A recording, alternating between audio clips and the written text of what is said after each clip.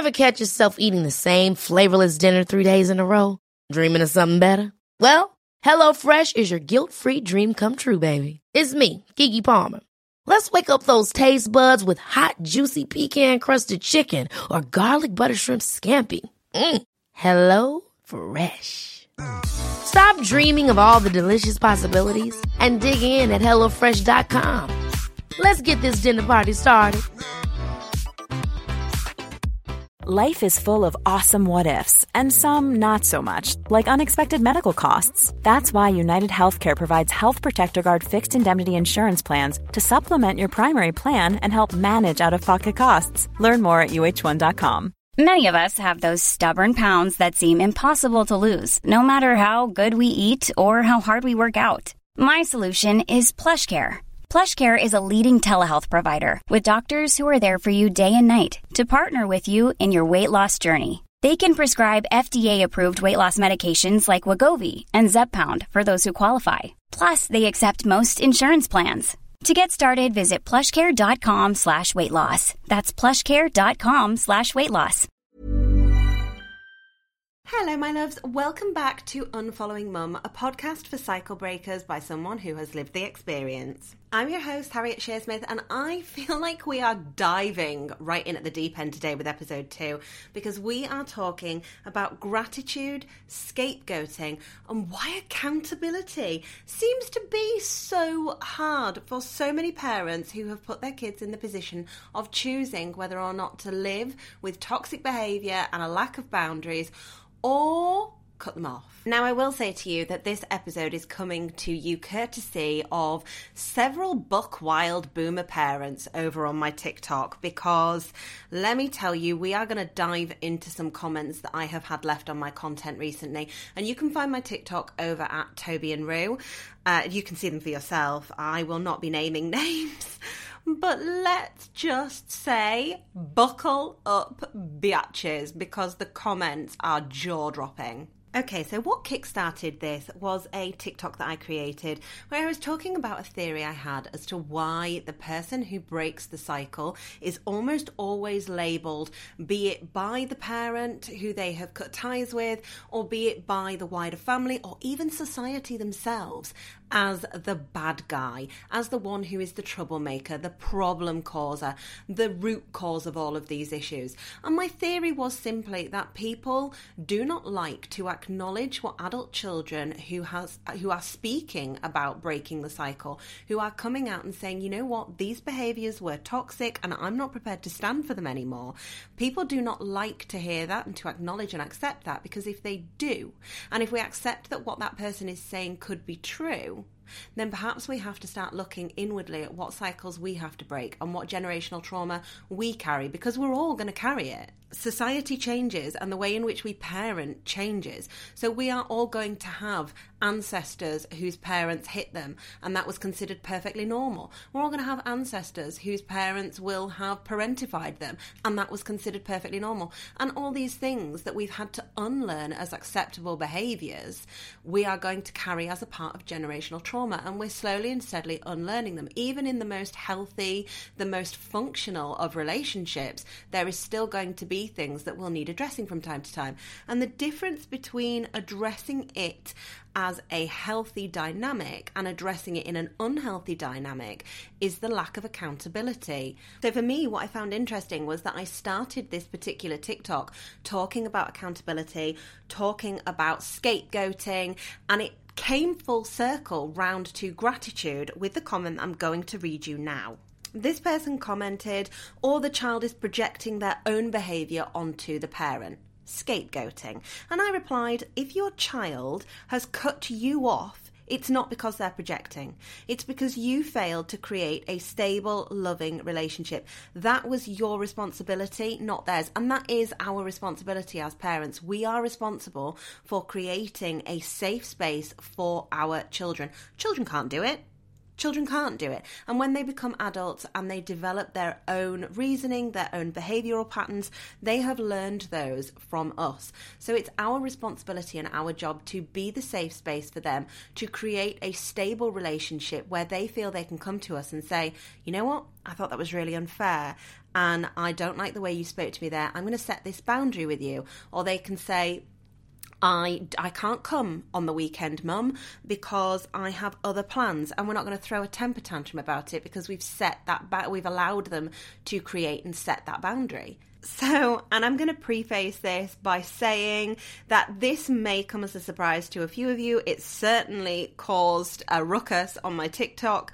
But for a lot of you, I think you're just going to relate to it and be like, oh, you know, I recognise that feeling. I recognise that sense of entitlement. The person replied, if you know, then go and thank them for everything they did for you. Did you change your own diapers? Gratitude fixes a lot of things. Now, I'm going to say I was not in the slightest shocked by the attitude that the basic need of a child, of a baby, of a toddler being met was something that this person felt warranted gratitude would be an excuse for further toxic behaviour because, hey, they fed you, they looked after you, and therefore you owe them for that, okay? So I replied saying children do not owe parents for meeting basic needs. That is emotionally abusive behaviour. Your kids are not in debt to you for existing. And I wanted to talk about this concept of gratitude for your parents and this concept of feeling owed for your child having had those basic needs met. And also, let's just point out, having your nappy changed, having food on the table, those might be basic needs, but they're not your only basic need. Having love, having emotional closeness, having that connection with a parent, that's also a need. You ask any child psychologist or therapist and they will tell you that children need love and stability. And if those needs are not met, you're not even meeting the basics. What is there to be grateful for? Sometimes I struggle with this concept of gratitude and being grateful to parents. And I think, well, do you know, I didn't have it as bad as others, and I'm sure so many of you will find yourself in a similar position where you almost self-gaslight and sit there going, well, it wasn't that bad. It could have been worse. Yes, it could have been worse, but somebody summarised it really beautifully. They said, I get the sentiment, but a person who is starving to death is not better off with half a sandwich. You are still going to die. No thanks. And I just loved that comment because it was true. Tidbits and doing the basic things like changing nappies, that's not enough to warrant or to excuse poor behaviour. It's not enough to demand gratitude. And then let's look at the concept of demanding gratitude as it is. Gratitude is something that's meant to be freely given. It's not something that you are meant to demand or that you have a right to demand. It's not something that we as parents are automatically owed. And yes, I struggle with that concept sometimes. I think to myself, well, no, my children should be grateful that I'm doing things for them, surely. I mean, I work my backside off for them. I'm constantly cooking. I'm doing this. I do everything that I can for. Yes, and that's my role as a parent. That is my job, to be there, to support, to love them, to look after them, to help them grow into healthy, boundary-setting, functional adults. That's what I signed up for as a parent. Do they owe me anything for that? No, they don't. And what was the most fascinating was seeing the difference and the disparity between people who I know I've spoken to before and people who follow my account and comment regularly, who I know have had traumatic experiences with parents or who have had toxic relationships, or those that just flat out off the bat acknowledged that they'd had toxic relationships with a parent or that they were estranged or had cut a parent off. The difference between their comments and their attitudes towards gratitude, towards a sense of owing a parent and towards a sense of holding a parent accountable was wildly different to people who were coming to comment who had great functional relationships with their parent, who felt really grateful for all the wonderful things that their parent had done for them. Well, of course you're going to feel grateful to a parent if you've got a great relationship and you've been set up to be in a position where you feel like a functional, healthy adult. If you're in a position where you are struggling with something like CPTSD, complex post-traumatic stress disorder, then no, you're not going to be so grateful for that, Sonny Jim. I also loved seeing the generational differences. When people were discussing this as part of an older generation, it was very much, and this is generational trauma in action, it was very much, oh, well, we do owe our parents. Like, I'm super grateful for the things that they do. And even myself, I will always say, I'm very grateful for the things that my mum did do right. And I am. My mum was a single mum. She was a single working mum. She worked hard. She worked long hours as a nurse. Was she also toxic? Yes. And the gratitude for the sacrifices that she made at times does not negate the need to hold her accountable or to protect myself from her toxic behaviour. And I think that's something that we really miss, because I can be grateful for the things that my mum did, and I maintain this to this day, that I can be grateful for the things that my mum did do right, whilst also holding her accountable for the things that she didn't do right, and holding her accountable for her inability to change, to acknowledge or accept or be accountable for the things that she got wrong. But do I owe that gratitude? That's a really different side of things. And no, I don't believe that we do owe that gratitude. I do believe we can freely give it. But rolling it back to that generational difference, it was really interesting to see people who were much younger than me, who would be classed as Gen Zers, who would have been raised by my generation, saying, why would you owe a parent for doing basic things? Of course, I'm grateful to my mum and dad for looking after me, for loving me, but why would I owe them anything? Like, I'm not in debt to my parents. That's so weird that you would even think that. And that comes from our generation, millennials and Gen Xers, saying, actually, that generational trauma, that cycle of expecting the parent to be owed, to be almost worshipped, no, that's going to stop with us, because it didn't make us feel good. It doesn't make your child feel good to be told, the roof I put over your head, the food I put on the table, you owe me for all of that. You have to be grateful to me for all of that. Because actually, no, it doesn't create a healthy dynamic to be told you are owed for these basic things. And I have to say, I felt super proud seeing so many people who were younger, who were of that younger generation where my peers would have raised them, saying things, whether they had this wonderful relationship with their parents or whether they had toxic relationships with their parents, saying, well, gratitude is great and I am grateful. However, I'm not in debt. The expectation of gratitude from my mum is never there. She'd be mortified if she thought that I thought that she was owed this big thank you for doing the basic things. And if that's how you feel, then you definitely shouldn't have kids. And someone raised a really interesting point on this particular thread, that they felt a lot of the older generation probably didn't want kids, but felt that that was something that they had to do. And what you've got then is a generation that thinks that they are owed for making that sacrifice, if you like, and having children, it's not a sacrifice. It's not a sacrifice unless it's something that you are told by society that you have to do. And we see it a lot when people who actively choose not to have children, and a lot of my peers in this realm of estrangement, in this realm of talking about toxic parents, will say, I'm not going to have kids myself because too much damage has been done. I don't want to go down that route. Or I'm not going to have kids myself because I had to parent my bloody mother and I don't want to have to parent anyone else. I'd like my years back, thanks very much. But what we find is, for the older generation, it was almost unheard of. Unless you were unable to have children, you would have children. The whole child or a jet ski argument was moot. You would just have children. That was the status quo. Get married, have children, buy a house for like $3,000 and you're dapper. And that's not the reality in a modern society. And I think a lot of the older generation feel very much that they are owed for making that sacrifice and having those children that they perhaps did not want to have, that they perhaps did not intend to have, but would argue, no, I wanted to have children. Of course I did. But actually, in reality, did they? Because if you feel that your children owe you a debt, if you feel that you made sacrifices to have those children, if you feel that you gave up the things that you really wanted in order for your children to be here, then I would argue you didn't really want those children that much. Another example of this was another person that commented, you should be grateful you had parents who loved you and cared for you. Basic needs to many are a luxury. It baffles me that anybody actually thinks this way, and let's be completely frank about this. This comment was receiving replies for days, and understandably so.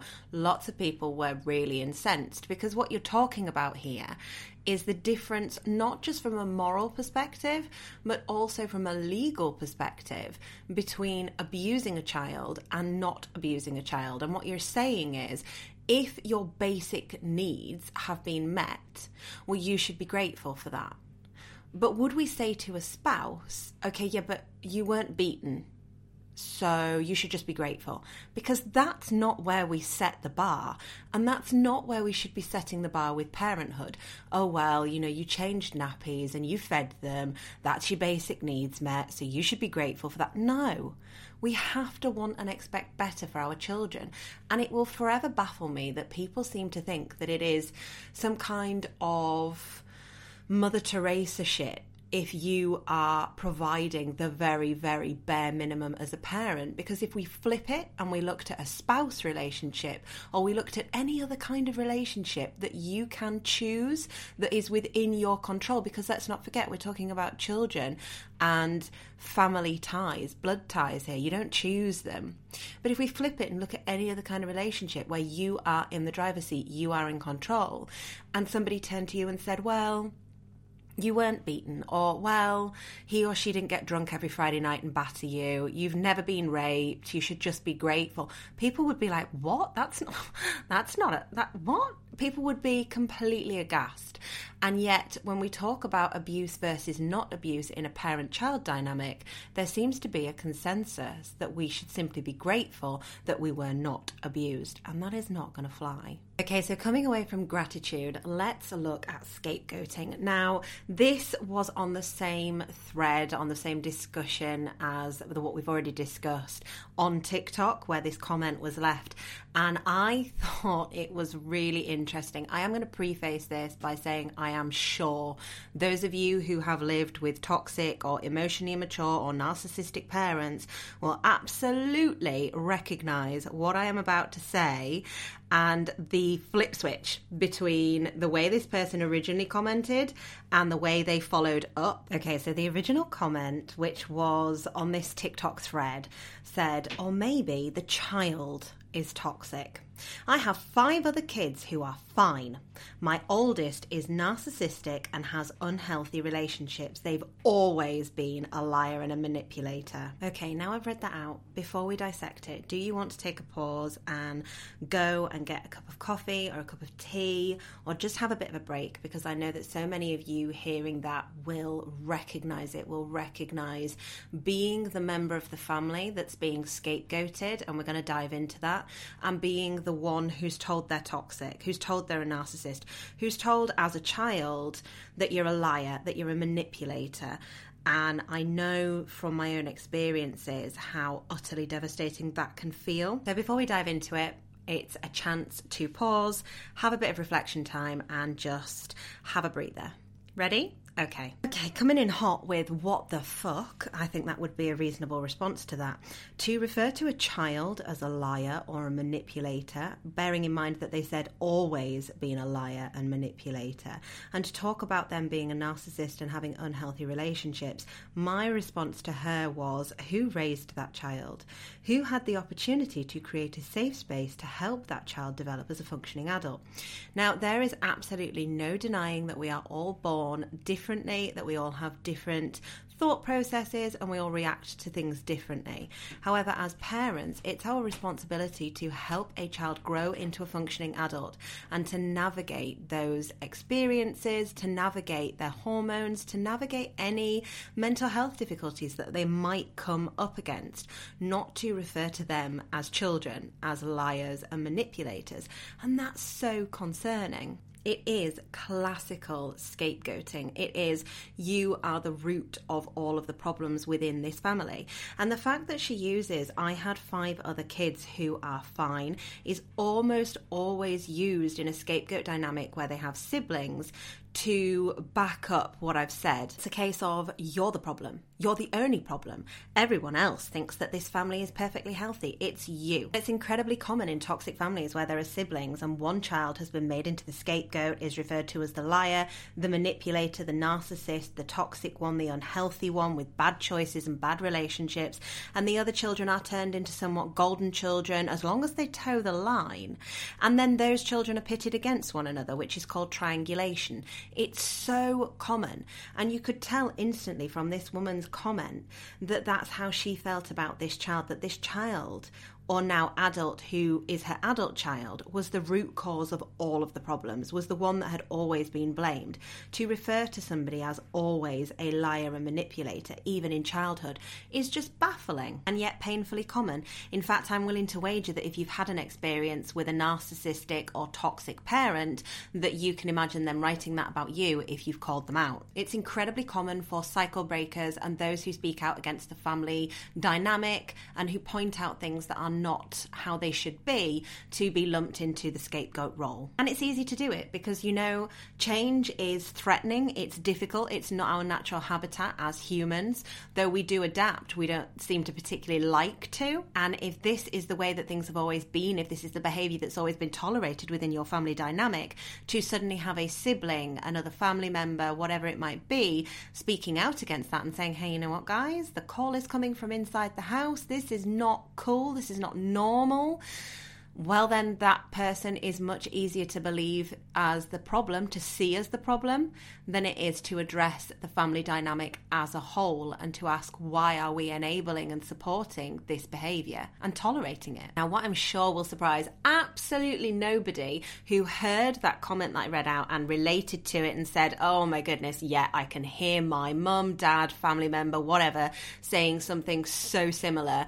I have heard this song before and I'm not a fan, is the way in which this woman went from woe is me, my child is a narcissist, they've always been a liar and a manipulator even as a child, oh I'm so sad, to pure anger. It was like, how dare you challenge me?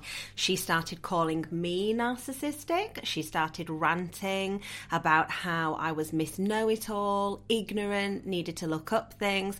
She didn't know if I was a therapist. She didn't know if I had a degree. She didn't know anything about me. But because I dared to suggest an alternative reasoning for her child's behaviour, rather than be accountable, it's that determination to avoid accountability at any cost.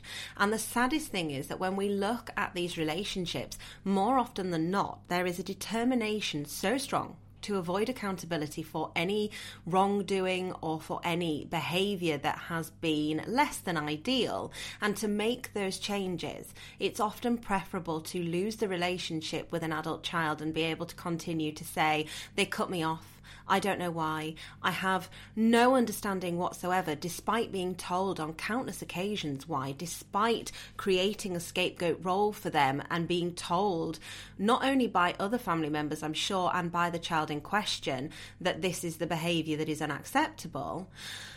But the determination to avoid accountability for that is so strong that they would rather lose the relationship with the child than make changes and attempt to make amends. One last thing that I want to touch upon with this comment is where she's mentioned 5 other children are perfectly fine, because this was something that she did throw back at me again. She'd written, I just said to you, my 5 other children are perfectly happy, don't you read?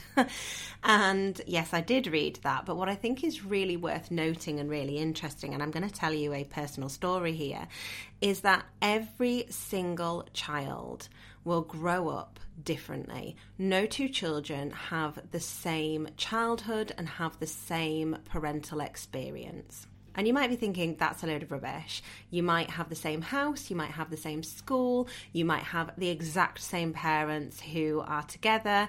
Again, even in healthy dynamics, no 2 children have the same childhood and the same parental experience. Because when we're raising children, we're all at different stages. I know myself, when my son was born, my eldest, I was a very different mother to him, to the mother that I am to my daughter. And there's nothing wrong with that, nothing inherently wrong. Even in healthy dynamics, we know that siblings will not have the same relationship with a parent. So when we say, well, I have other children that I get along with, and we use that as a cop-out to avoid accountability for the mistakes that have been made or for the actions that we have taken that have caused harm, then what we're assuming is that just because those other children are fine and they were raised by you, they got the same version of you. But nobody ever gets the same version of anybody. Now, this is where I want to tell you my personal experience of this and how I can say with confidence that we never get the same parents as our siblings or the same people as other people. I would very much consider myself an only child, as I said last week. However, I did also mention last week that shortly before he died, my dad and his wife adopted 2 children who I've never met, and I don't consider them any less siblings because they were adopted. I've just never met them. And up until the beginning of January, I didn't even know if they knew I existed. However, at the beginning of January, one of them, who is now in her early 20s, got in touch with me to essentially tell me she was so angry that I was speaking about her parents in a deforming way online, talking negatively about her dad and her mum. And I was completely a hypocrite, because if I talk about protecting my peace, how dare I slate these people online, especially when the things that I say are not necessarily true, that I only have one side of the story, and what I put out there is absolute bullshit. I don't know her mum or her dad. She went on to say, my dad was far from narcissistic. He was the kindest soul. Every person I have met who knew my dad has said nothing but amazing things and constantly talk about what a wonderful, cool person he was. Now, obviously, from my point of view, this came as one hell of a shock. As I say, I didn't even know that these people knew I existed. Why would I? I've never met them. I've never spoken to them. But I did take a step back after I had a panic attack and think about how I would feel in her shoes.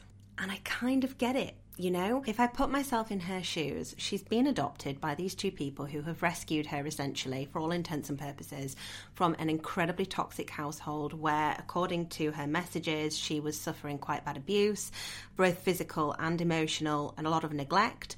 And these people rescue you. And then you get a few wonderful years of being raised by this man who treats you exactly as a parent should treat you, who shows you love, who shows you warmth, and then passes away. And along comes this person that you've never met on the internet talking about her experience of him, which is at a complete juxtaposition with your own. You're going to feel really put out. And I think this is what we see in sibling dynamics so often, is that you have one experience which is completely valid, and your sibling has another experience which is completely valid, and neither of them invalidate the other, but they can be polar opposites. Now, the messages went back and forth, and there was an awful lot more said than that, but I wanted to focus particularly in this episode on the different experiences that we were talking about. My memories of my dad that I shared with her, that I know for a fact are not coloured by my mum because I remember them, I am a lot older than her, were him throwing my mum to the ground in front of me when I was maybe 3 or 4 during their separation, of him grabbing me by the arm, dragging me through to the kitchen and throwing me in front of my mum saying, take this fucking child for a walk, she's doing my head in.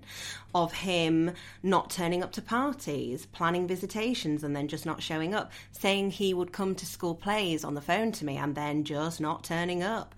And I remember a dad who slammed the phone down on me when I told him that I liked my mum's boyfriend and didn't call me for 3 weeks.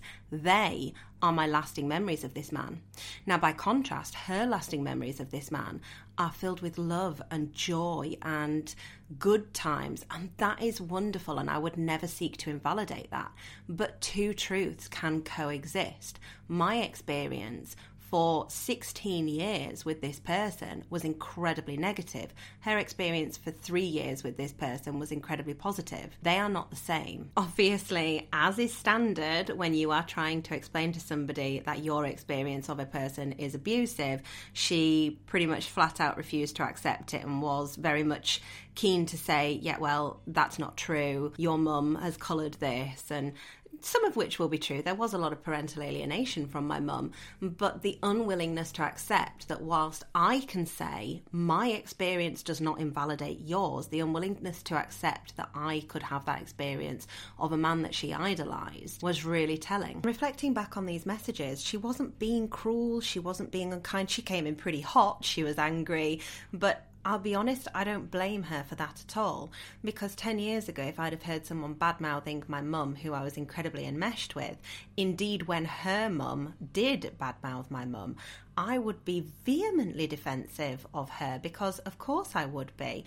And I think what's really important to acknowledge here is that her refusal to accept that what I was saying might have been my lived experience, might have been a reality that her dad was not a good father to me, is a way of us defending ourselves. It's a defense mechanism, because ultimately, in order to accept that this person might not have been everything that you remember them to be, you have to really question everything that you know about them, and that's not something that anybody wants to do, especially if that person is no longer there to ask. I mean, in my experience, I have spent countless hours questioning what was and what was not reality when I was growing up, what was and was not my actual experience, especially of my father, knowing what I know now of my mum, knowing that I know now the things that she would do was alienation.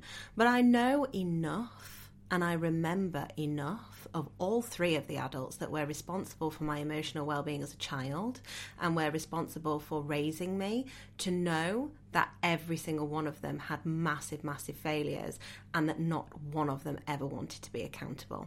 And that draws me to the last part of this podcast episode. Why does it seem so damn hard for parents to be accountable for their actions and their mistakes? This is something that has always absolutely baffled me. And I don't know if it's because I have done therapy or because I grew up with a toxic parent or parents, and I am so keen to ensure that if I make mistakes, which I do often, because let's be frank about this is our first go around this world, and this is our first experience of being a parent to that child. So we're always going to make mistakes, but I know when I fuck up, and I know that I need to apologise and hold myself accountable for it. And what I find really interesting, especially in toxic family dynamics, is the lack of accountability, because I also know most adult children who reflect upon their experiences with a toxic parent will also say, yeah, well, I wasn't perfect. Oh, well, I did this wrong. And they will look and examine to the point of pain. I know I have what they did wrong. I know in my situation there was reactive abuse towards my mother. I would snap at her. I wouldn't be kind to her. I wouldn't be the best version of myself because I was constantly on defense, constantly on edge.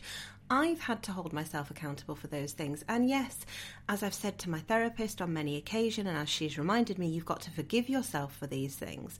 But equally, I have to look at that behaviour and say, okay, in which way did that damage our relationship? The same with looking at my relationship with my stepmother. I, as I said earlier, had a really toxic relationship with her, but I know that I made things incredibly difficult to her. And one of the things that their daughter had mentioned in her messages to me was how her mother had expressed to her, or rather, she said, my mum tried really hard with you. And she wasn't born at the time, so it is what her mum has expressed to her. But obviously her mum, my stepmum, feels very much that she did try really hard with me. And she'd also gone on to say that she tried really hard with my mum to make things civil for me. Now, what I will say is I remember enough of the relationship and the behaviours of all three of them to know that that is both lie and truth. But looking exclusively at the truth there, I do think that my stepmom really tried with me in the beginning. But as is common with young children who see you, the other woman as it were, as the root cause of all the problems, you're going to be angry with them, you're going to lash out at them. And this person is a psychologist. They're well aware that that is normal for young children. So whilst I can look at my own behaviour and say, yeah, damn, I made it really hard to be even vaguely likeable as a 4 or 5 year old child, I was still a 4 or 5 year old child. And I was also a 4 or 5 year old child who had a mum who was, creating nicknames for this woman and encouraging that real level of hatred and feeding it. But as I got older and came into my teen years, I remember being really cutting to this woman. I remember flatly refusing at all that she could be in any way, shape or form anything other than the villain in this scenario. And that must have been really difficult for her. I can both acknowledge that and hold myself accountable for that, while still being really aware that I was a child, and a damaged child at that. My dad passed away when I was 16, and my last experience up until 2021 of my stepmother was her telling me, you didn't want to know him in life, so why would you be interested now he's dead? You're not welcome, don't ever ring here again, on the day that I found out that he died. That was the woman that I remembered. Had I played a part in creating her animosity towards me? 100%. Was it acceptable to behave that way towards a 16-year-old child? No. So again, the question becomes, why is it so hard to reflect upon your own behaviours and hold yourself accountable for them? I think the only conclusion that we can come to there is that because if we hold ourselves accountable, if we say, you know, I played a part in this and I have to accept that my behaviour here has not been acceptable, and perhaps that's why my adult child has cut me off, perhaps that's why I have a damaged relationship with my adult child or with my child in general, then we have to look at how we can change and adapt those behaviours. We have to look at how we can make amends for those behaviours. And I firmly believe that it has to be a two-way street. If my stepmother were in front of me now, or indeed if she's listening, then I would be more than happy to say, I am sorry for how difficult I made it for you to reach me, and I am sorry for the way in which I damaged our relationship as well. And I've spoken to my therapist at length about this, because those behaviours were born out of a need to protect myself. I was living with a covert narcissist parent who, if I did acknowledge the good times that I had with either my dad or with my stepmom, especially with my stepmom, then I would be punished for that. And that is not something that any child subconsciously is going to put themselves in the position to withstand. But the problem is, as exactly the same with my mother, because I've had these conversations with her where I've said, yeah, I'm really sorry for the way that I behaved there. I understand that that wasn't acceptable, that the way that I spoke to you there was not kind. I wasn't being how I should be or the kind of person that I want to be, and I apologise for that. That would be the end of it. That would be where the book stopped, because the lack of accountability on the other side, and this is where relationships break down, is always going to be present. The thing is, if we as parents are not going to hold ourselves accountable, and we're not going to put in the work to make the changes that we need to make to our behaviour and make amends for the damage that we have done, then when our children become adults, they will hold us accountable, and that is when we see estrangement. Sometimes accountability will not lead to forgiveness or to a repairing of the relationship, and that is also okay. We don't owe anybody a second chance. We don't owe anybody the opportunity to harm us again. If we've cut off a toxic parent and then they have gone away, reflected, come back to us, apologised, tried to make amends and started to slip back into toxic behaviours one time too many, then why should we put ourselves in a position where we're going to allow the cycle to continue? Sometimes working on yourself and accepting that, okay, I've apologised, I'm now doing the work to make myself a better person, I'm holding myself accountable for my actions, has to be enough without the expectation of any kind of reparation. Because is it really true accountability if it's only done with an expected outcome? I spoke to a really lovely lady on TikTok who'd said, yeah, my adult son's cut me off because my behaviour was learned behaviour from my mother and from her mother and so on. It was generational trauma, and I have put myself through therapy. I do not expect him to give me a chance. I have expressed to him in a letter that I am deeply sorry for my behaviours, and I hope that he will recognise and know that I truly, truly mean that I truly, truly am sorry for the damage that I caused to our relationship, because I know that I caused it and I expect nothing from him. It was hard hearing her story and speaking to her, because she very clearly meant it. She'd put the work in. She was talking about all of the things that she had done. And most of us who are estranged, that's all we ever asked of our parent, was to be accountable to make the changes in their behaviour, to meet us halfway, and it was never forthcoming. However, I had massive respect for her for acknowledging that her son did not owe her forgiveness, that her son did not owe her a rebuilding of their relationship, even if she'd done everything that she could to repair herself, to make amends, and all of the rest of it. It was not owed as a second chance. There was no obligation to give her that second chance. He could forgive her from a distance or choose not to forgive her and continue to heal himself. And the fact that she could accept that spoke volumes to me. So it does happen. There are people out there who realise the error of their ways or realise that their behaviour has been less than acceptable, sometimes too late, but they get themselves into therapy and they work on themselves and they hold themselves to account. And that, for me, is the biggest step in a journey in breaking generational trauma. Accountability is key. And that's where we're going to leave it for today's episode, guys. Thank you so much for listening. I've been Harriet Shearsmith, and together we are Unfollowing Mum.